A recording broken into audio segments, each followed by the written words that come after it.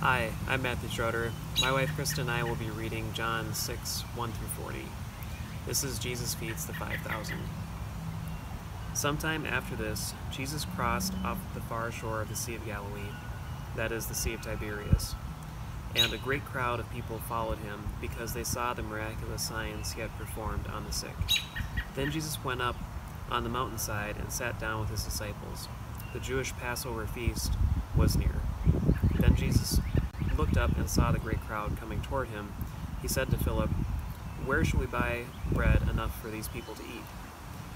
He asked this only to test him, for he already had in mind what he was going to do. Philip answered him, 8 months' wages would not be enough to buy nearly enough bread for each one to have a bite. Another of his disciples, Andrew, Simon Peter's brother, spoke up. "Here is a boy with 5 small barley loaves and 2 small fish. But how far will they go among so many?" Jesus said, "Have the people sit down." There was plenty of grass in that place. The men sat down, about 5,000 of them. Jesus then took the loaves and gave thanks, and distributed to them who were seated as much as they wanted. He did the same with the fish. When they had all had enough to eat, he said to the disciples, "Gather the pieces that are left over, let nothing be wasted." So they gathered them and filled 12 baskets with the pieces of 5 barley loaves that were left over by those who had eaten. After the people saw the miraculous signs that Jesus did, they began to say, "Surely this is the prophet who is to come into the world." Jesus, knowing that they had intended to come and make him king by force, withdrew again to the mountain by himself. Hi, I'm Krista Schroeder, and I'm going to be reading John 6, 16 through 40. Jesus walks on the water. When evening came, his disciples went down to the lake, where they got into a boat and set off across the lake for Capernaum. By now it was dark, and Jesus had not yet joined them. A strong wind was blowing, and the waters grew rough.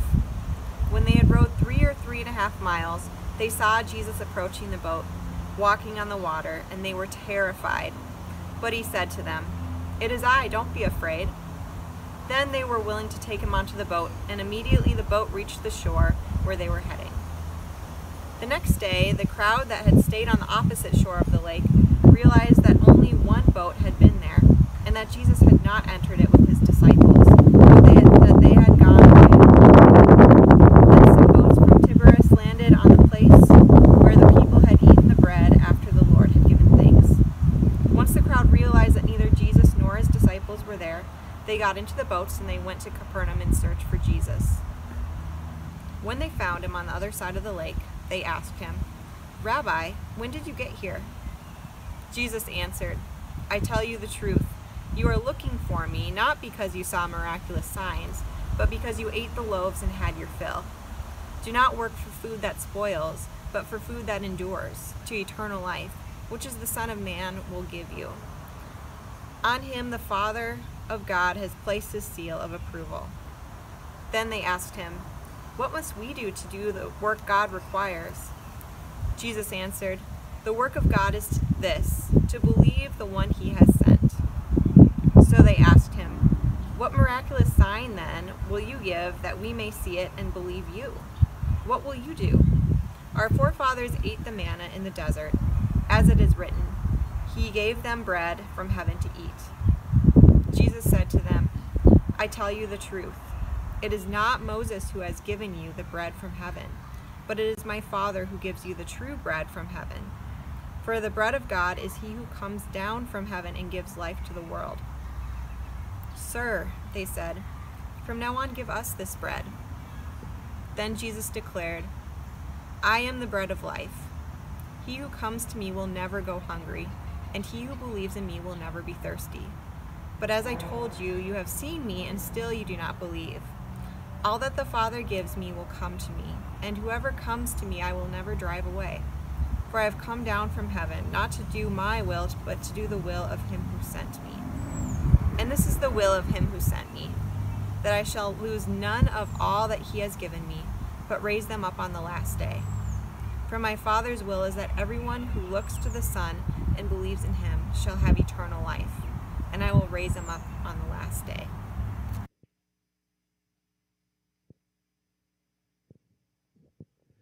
Hey, what's up, everybody? My name is Joel. I'm one of the pastors here at Resurrection City Church. Like Julie said earlier, if you're just visiting with us this Sunday morning, it's your first time checking out our live stream, or maybe you've been here in the past, but you haven't been here in a while. Just want to say thanks for joining us this morning. It's really nice outside, and you could be out doing a lot of stuff, but you chose to spend it with us, and we're very thankful for that. Thanks also to the Schroeders for being our readers this week. It's fun to see what different people are up to and to see different people's faces on Sunday mornings, other than just me and Julie and Zach and Heather and Andrea. So thanks for helping out with that, you guys. We're about to get into our sermon today. We're talking through the book of John. And just a reminder, we have question and answer afterwards. So if you have a question about something I talk about in the sermon or something that is in the passage that maybe I don't get to and you'd like to hear some thoughts on it, go ahead and throw it in the comments. I'd love to take my best crack at trying to answer your questions. So so feel free to do that. I think it's really fun when we get to hear from different people and get to kind of dig deeper into the sermon. So please do that. And we're just going to get going with the sermon here. Like I said, we've been in the book of John, but I felt like this week I just feel like I've been catching my breath, and I wonder if a lot of other people have been feeling that as well with the pandemic that's been sweeping across the country and is not going anywhere anytime soon right now, with sort of everything that's happened here in the Twin Cities the last few weeks, and with how we're all processing through it right now and looking at the road ahead right now.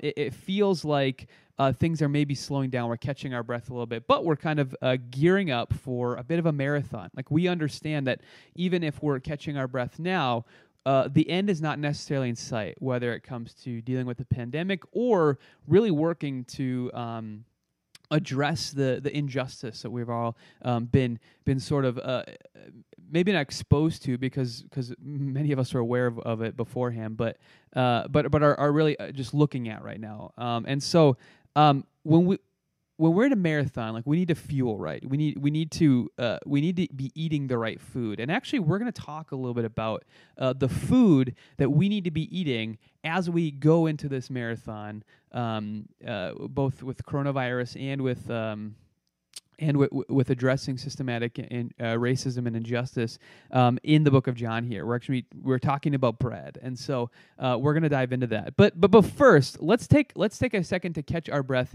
in the book of John as well. We've been going pretty hard through the book of John, and I just want to take a second to pause and sort of let you know where we've been at and where we're going, kind of even from like a standpoint of what's going on in the book in a historical sense and like in a context sense. I think we can read through the Gospels sometimes, and we can just read all these stories about Jesus, and in our brain they're just taking place in like the same setting, like when we picture it in our head.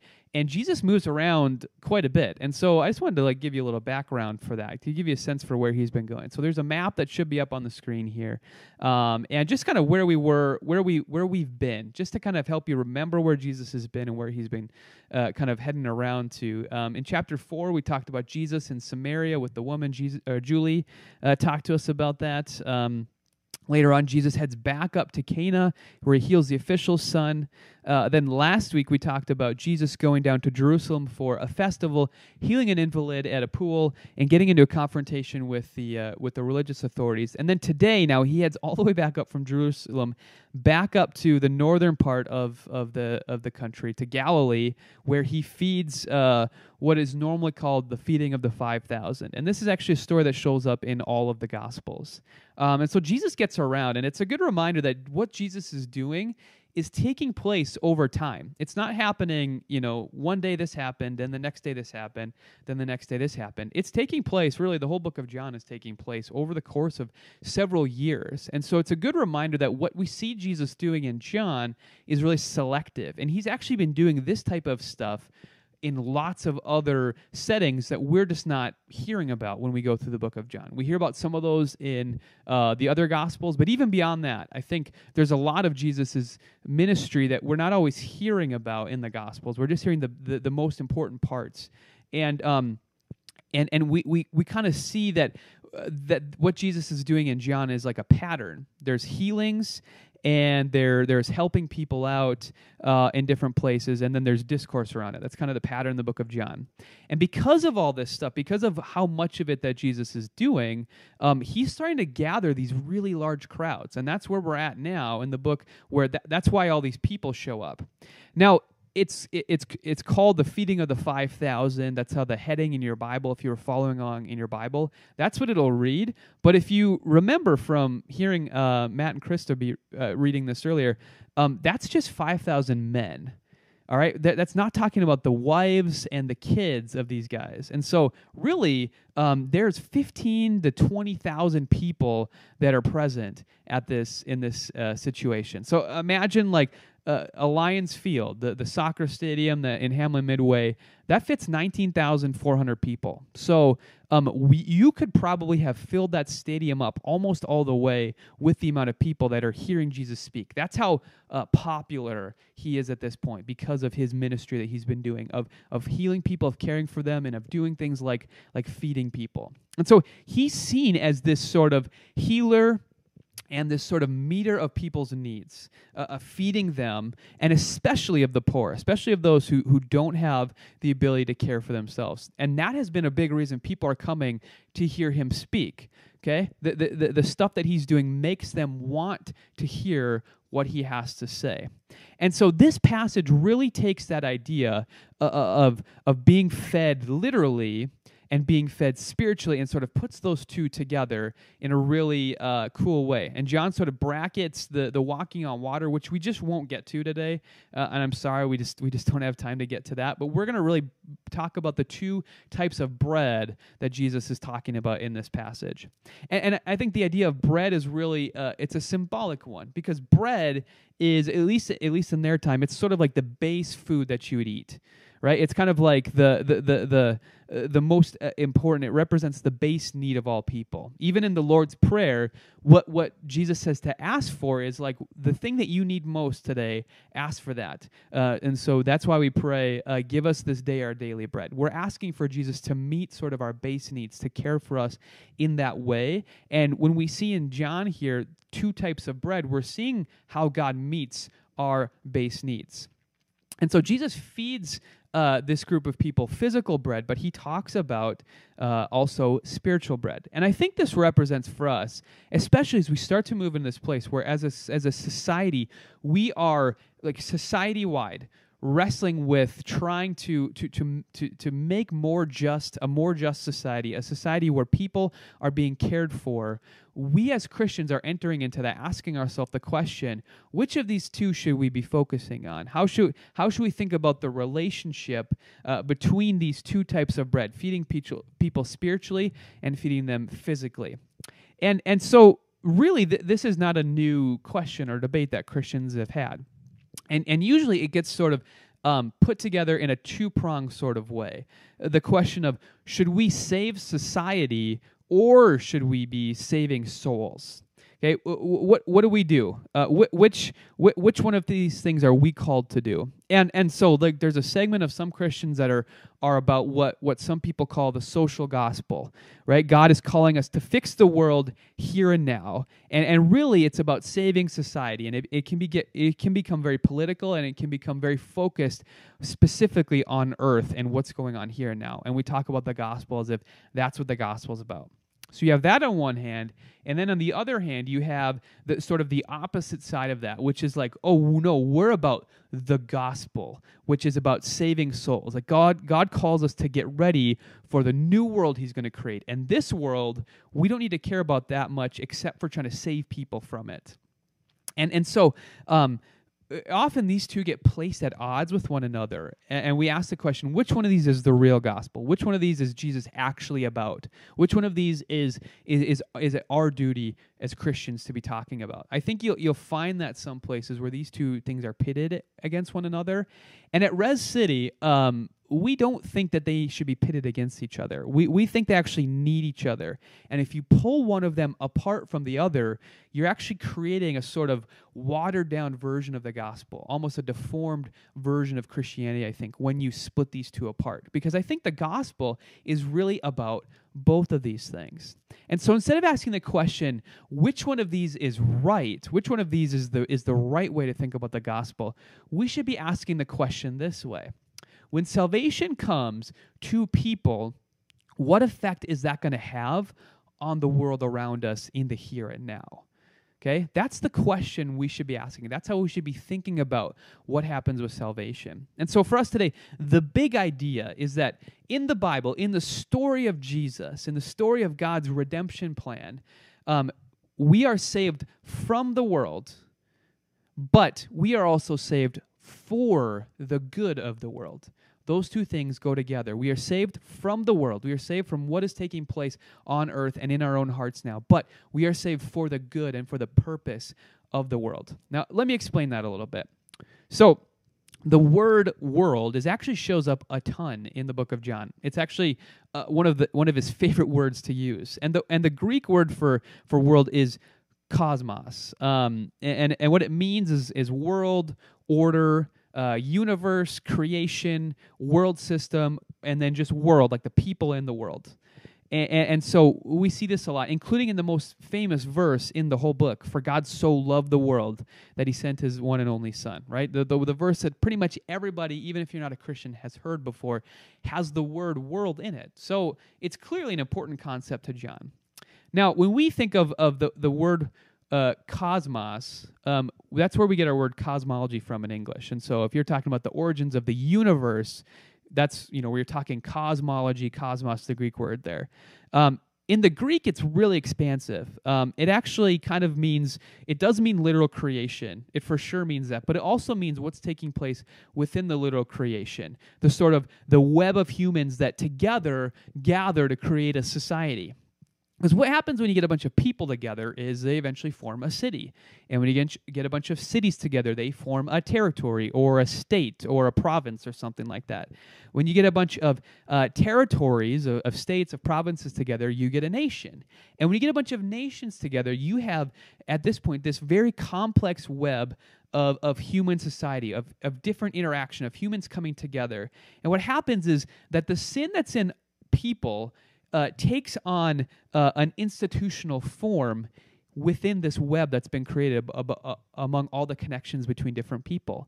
All right, so the sin that is in individual people has an outlet into the things that we create as society, and that mars all of creation. And so when Jesus talks about hostility to him and God by the world in the book of John, he's talking about individuals for sure, and we see individuals say certain things to him in hostility. But we're also seeing that there are institutions that are hostile to Jesus as well. These sort of institutions that are created by individual people that are coming together. And we see this both in Greek and Roman, really I guess Roman institutions, and Pilate and sort of the state of Rome is against him. The state of Rome crucifies him. That's a capital offense by the institution of the Roman government.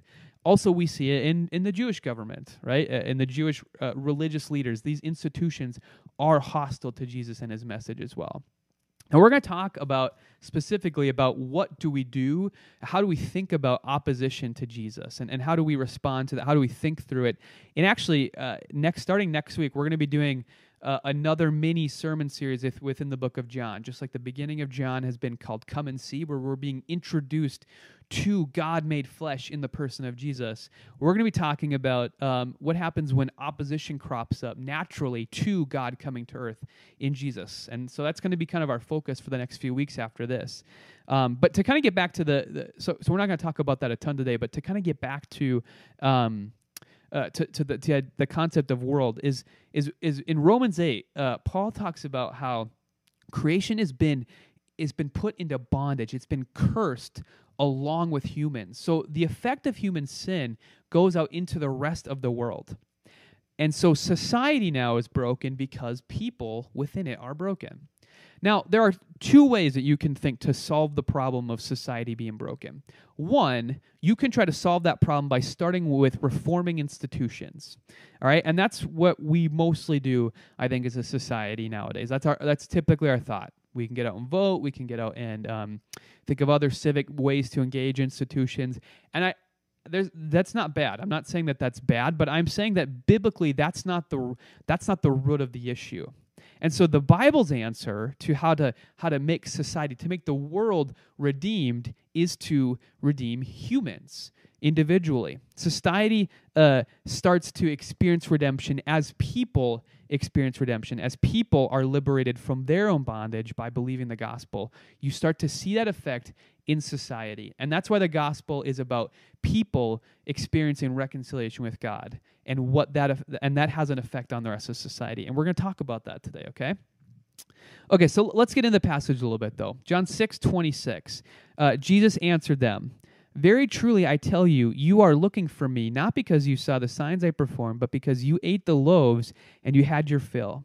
Do not work for food that spoils, but for food that endures to eternal life," which means more literally life in the age to come, "which the Son of Man will give you, for on him God the Father has placed his seal of approval." So here's what's happening. Remember, we said he's very famous. He's well known because of some of the signs and wonders that he's been accomplishing. And we see the people are jacked about Jesus feeding them all. When he feeds all these people, he walks on water, he goes to the other side of the lake, but he actually gets hunted down by a lot of these people. And the reason is because people need to eat. Okay, eating is not always easy in their world, just like it is in our world, right? There are inequalities that exist everywhere, in every society, in every culture. And so just like the same is true for us. And we are aware of that as a church. We work with the nonprofit, the Sheridan Story, to try to help students who have trouble getting food. Like, we are trying to feed them as well, just like Jesus is experiencing here. It's a problem for them. And so naturally, if you're someone like that and you are meeting a Messiah figure who comes from God and who can serve you all you can eat bread and fish miracle buffets every day, that sounds like that could fix your problem, right? You can understand why this is so attractive. And this is really the hope of many Jews in the first century, that a king would come and save them in a political way by establishing a new political kingdom that would be just, that would be from God, and would solve their problems. It would kick kind of the bad guys out and result in a sort of institutional change. That's what many Jews are waiting for, and that's why Jesus is so popular. And we actually see in verse 15 that after he feeds them all, that the people try to make him king by force. Like, they're like, "You might not want this, dude, but you got to be king. We need you to be king. We need you to come in and change change the institutions around us here, because this is what we're looking for, someone who's going to come feed us." Okay, and it's very natural. It makes very much sense to them. But Jesus, you can tell, wants to draw their attention to some deeper problem that is going to be the actual deeper fix to not just to them personally, but also to the societal problems around them. And to him, the problem is not that there's not enough bread to go around and that you just need someone who's going to get in there that's going to put in some policies to make sure everybody is fed right. The problem to him is that bread spoils. And we see that in verse 27. "Do not work for food that spoils, but for food that endures to eternal life." Okay? The problem is that bread here spoils. So we need something better than just the bread we eat here on earth. That can't fix the problem, because tomorrow you're going to have to come back for more. And Jesus is talking about a deeper, lasting change. And just like bread spoils, society, the world, the people within it have spoiled as well. Okay, and so what everybody needs is this new type of bread that comes from a new place. Now, in verses 28 and 29, you see the people respond to Jesus, but they still don't quite get it. They then asked him, "What must we do to do the works that God requires?" And Jesus answered, "The work of God is this, to believe in the one that he has sent." So the people persist. What work do we need to do to get this bread, Jesus? Tell us. Like, what can we? How can we be more educated? How can we work harder? How can we get the right reforms in place to get this bread? Because we would like that to happen. Just tell us what to do. But the problem is this, and this is a part of the heart of the problem, is that our works, the works of these people, that was not going to lead to life, and that was the whole problem. It's because our best work comes out of the same spoiled root that got the world stuck in the mess that it's in the first place. Okay, that's the problem, and so something new is needed to attack that. And whatever the best work that people are going to provide, it's not going to answer the deeper solution to the problem. And if you think I'm wrong, okay, if you hear that and you think that can't be right, let me just reflect back to you the state of the world right now. Hey, we have this thing that we like to call the myth of progress. We're very high on our idea of progress and bringing a better world. And just the longer we go along as humans, the more we're going to learn, the better society is going to get. And that's been firmly in place in the West for a couple centuries now. That eventually this utopia is going to emerge where everything is going to be perfect. All of our problems in society are basically going to go away, and we're going to have brought that ourselves. Now, to some degree, this is true. Demonstrably, we live in a better world than the world of Jesus' time. We have better health care. Society is much better in many ways than it was. Okay? But, okay, that said, just think about what we're facing as a society right now. We face a deep, unbridgeable division as a society, a complete disconnect between two groups of people. And there is an election on the horizon that is only going to make that worse. If we're being honest, things are not going to get better. They're going to get worse before they get better. We have got leaders who are all about themselves, who fail to solve problems, who in doing so are, bungle responses to pandemics and in their own ways have added to the problem. Okay? And all of this is not mentioning the deep racial wounds from widespread systematic injustices that we have blindly thought we fixed for centuries, that we're finding have taken a deeper root than we could have ever imagined.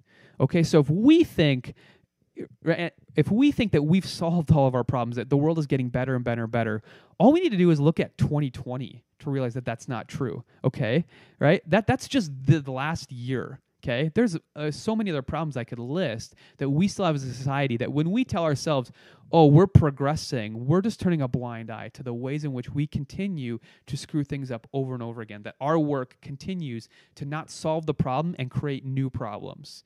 All right? And so this is where the social gospel, I think, that sort of save the world mentality misses the point. It's because we can't fix this world.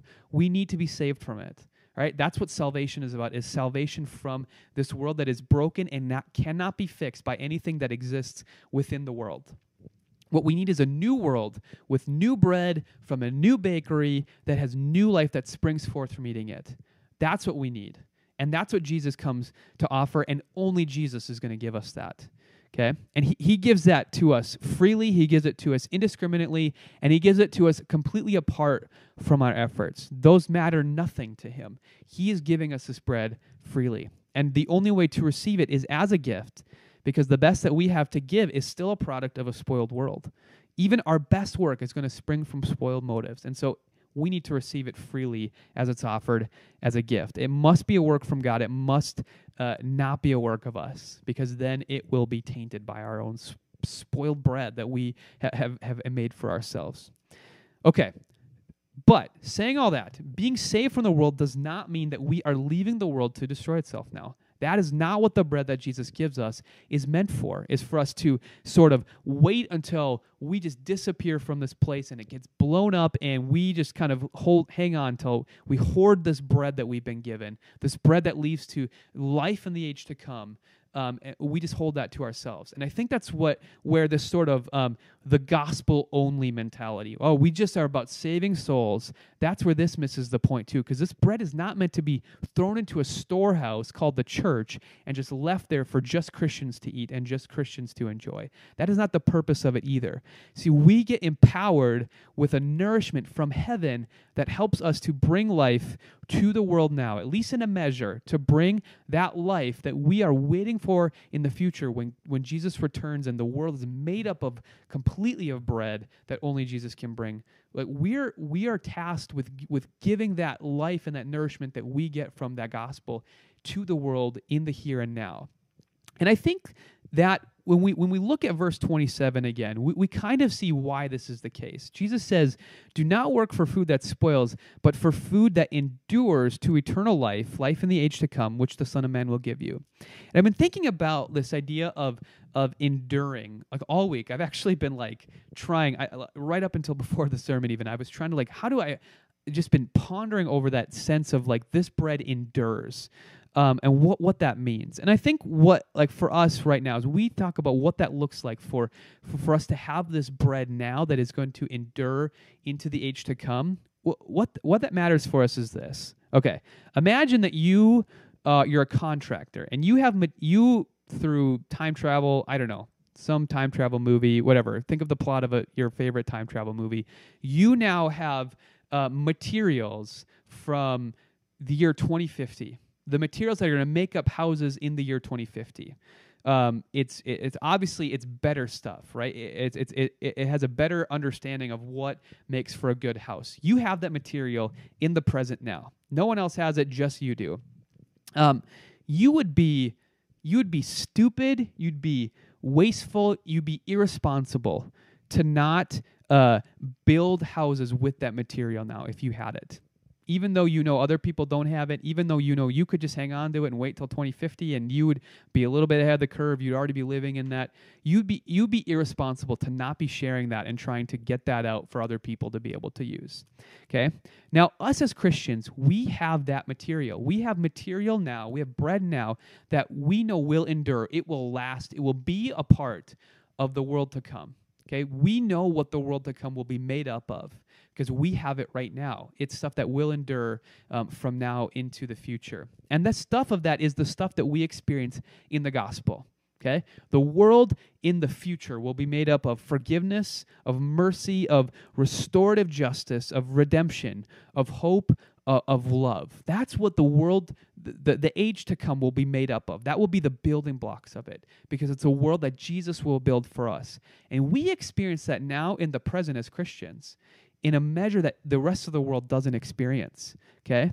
So we know what will make up the world to come someday. We experience it, and we, like that builder, are irresponsible to not take that stuff and to try to use it to bring life to the world now as much as we can. And shame on us for thinking we can just hoard that stuff and not share it with the world, to not bring life to the rest of the world right now, to not think that the gospel is about the recreation of all of the world, that's what we're looking forward to in the future, and to not get started on doing that now as much as we can in the present, even while understanding that that we're not the ones that bring the kingdom, that only Jesus does. But while we have a taste of that in the present through our own experience of the gospel, to not bring that to bear on the rest of the world is irresponsible of us. And if we're being honest, the church, Christians, have been irresponsible in not trying to bring that to the rest of society, in hoarding it and keeping it within the walls of their church and in the walls of their friendships with just Christians. Shame on us for not waking up to this earlier, okay? And so we need to get going with that.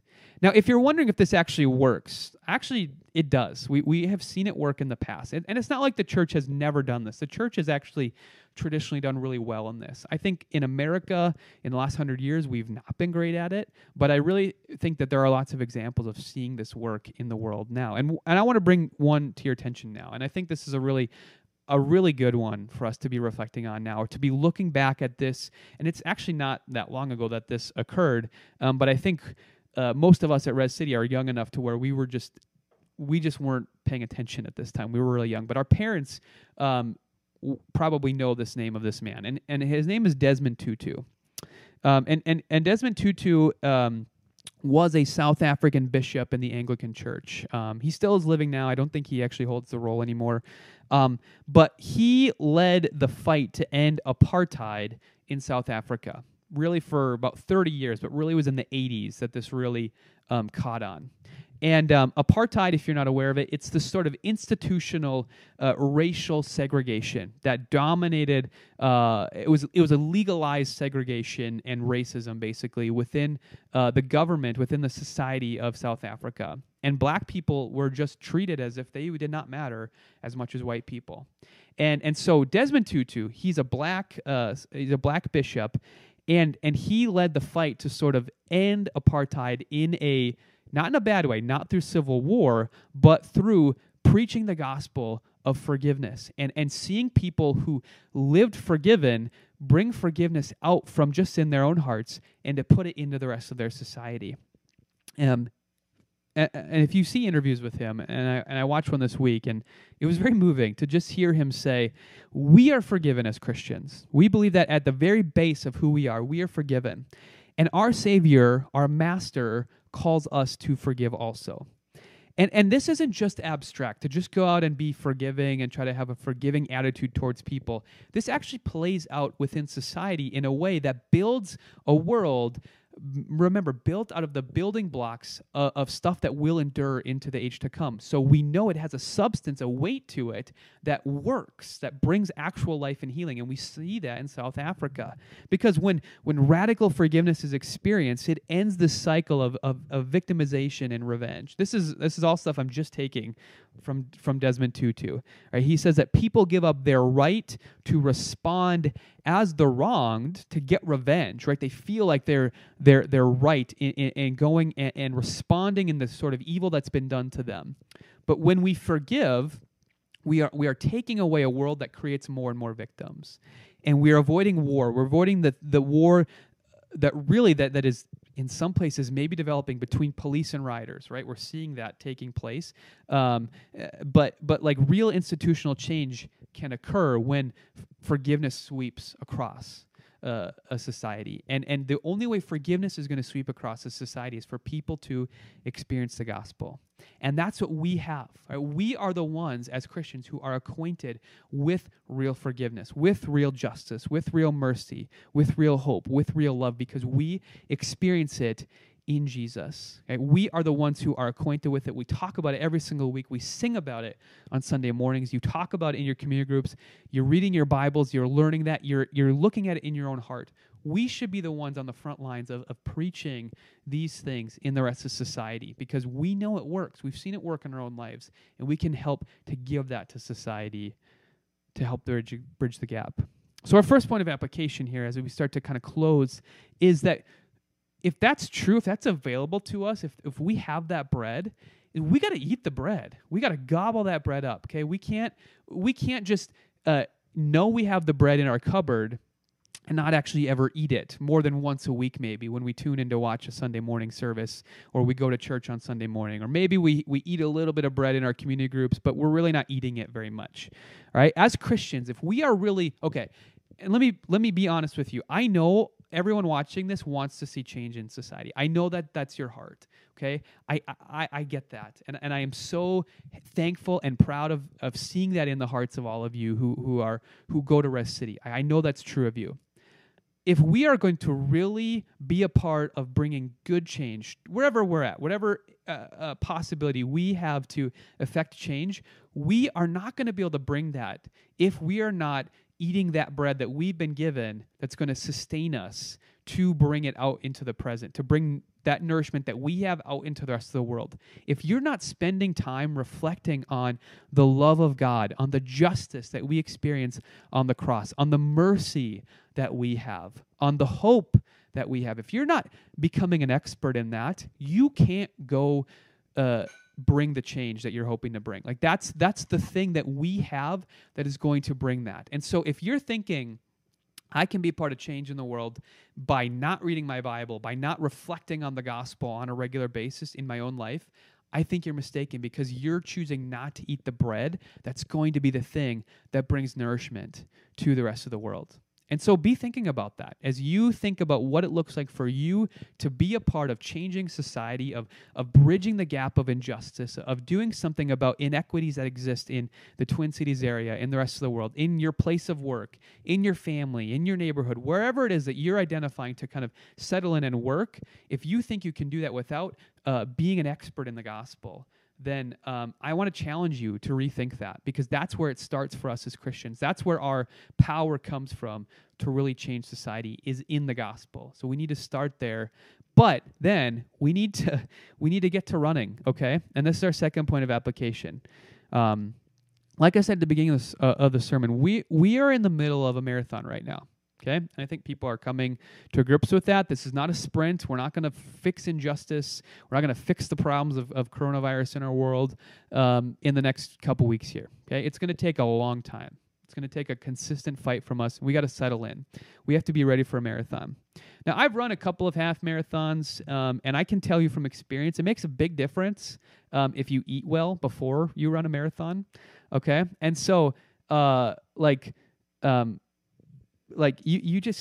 we talk about the marathon of justice, of reform, of healing, of forgiveness, of mercy, we have to understand that we got to fuel right. Okay, and this goes back to that last point, but we got to get to running now. If we're going to eat this bread, we can't be hoarders of it. We have to actually get out and use it as we run, as we have the energy and the nourishment to really run this marathon well. And when we eat the bread of Jesus, when we eat the strength to let our salvation impact the world, to be used for the good of the world, to run the marathon ahead of us, to get justice in our society, then we can be the people that really do bring change. And the church can be the thing that leads in this. And that's my hope and that's my prayer. And I hope that's your prayer as well. That the church made up of people who have this bread are the ones who really are the ones who bring reform and justice and mercy to the rest of our society. Okay, so I'm going to pray for us, and then we're going to head into the rest of our service.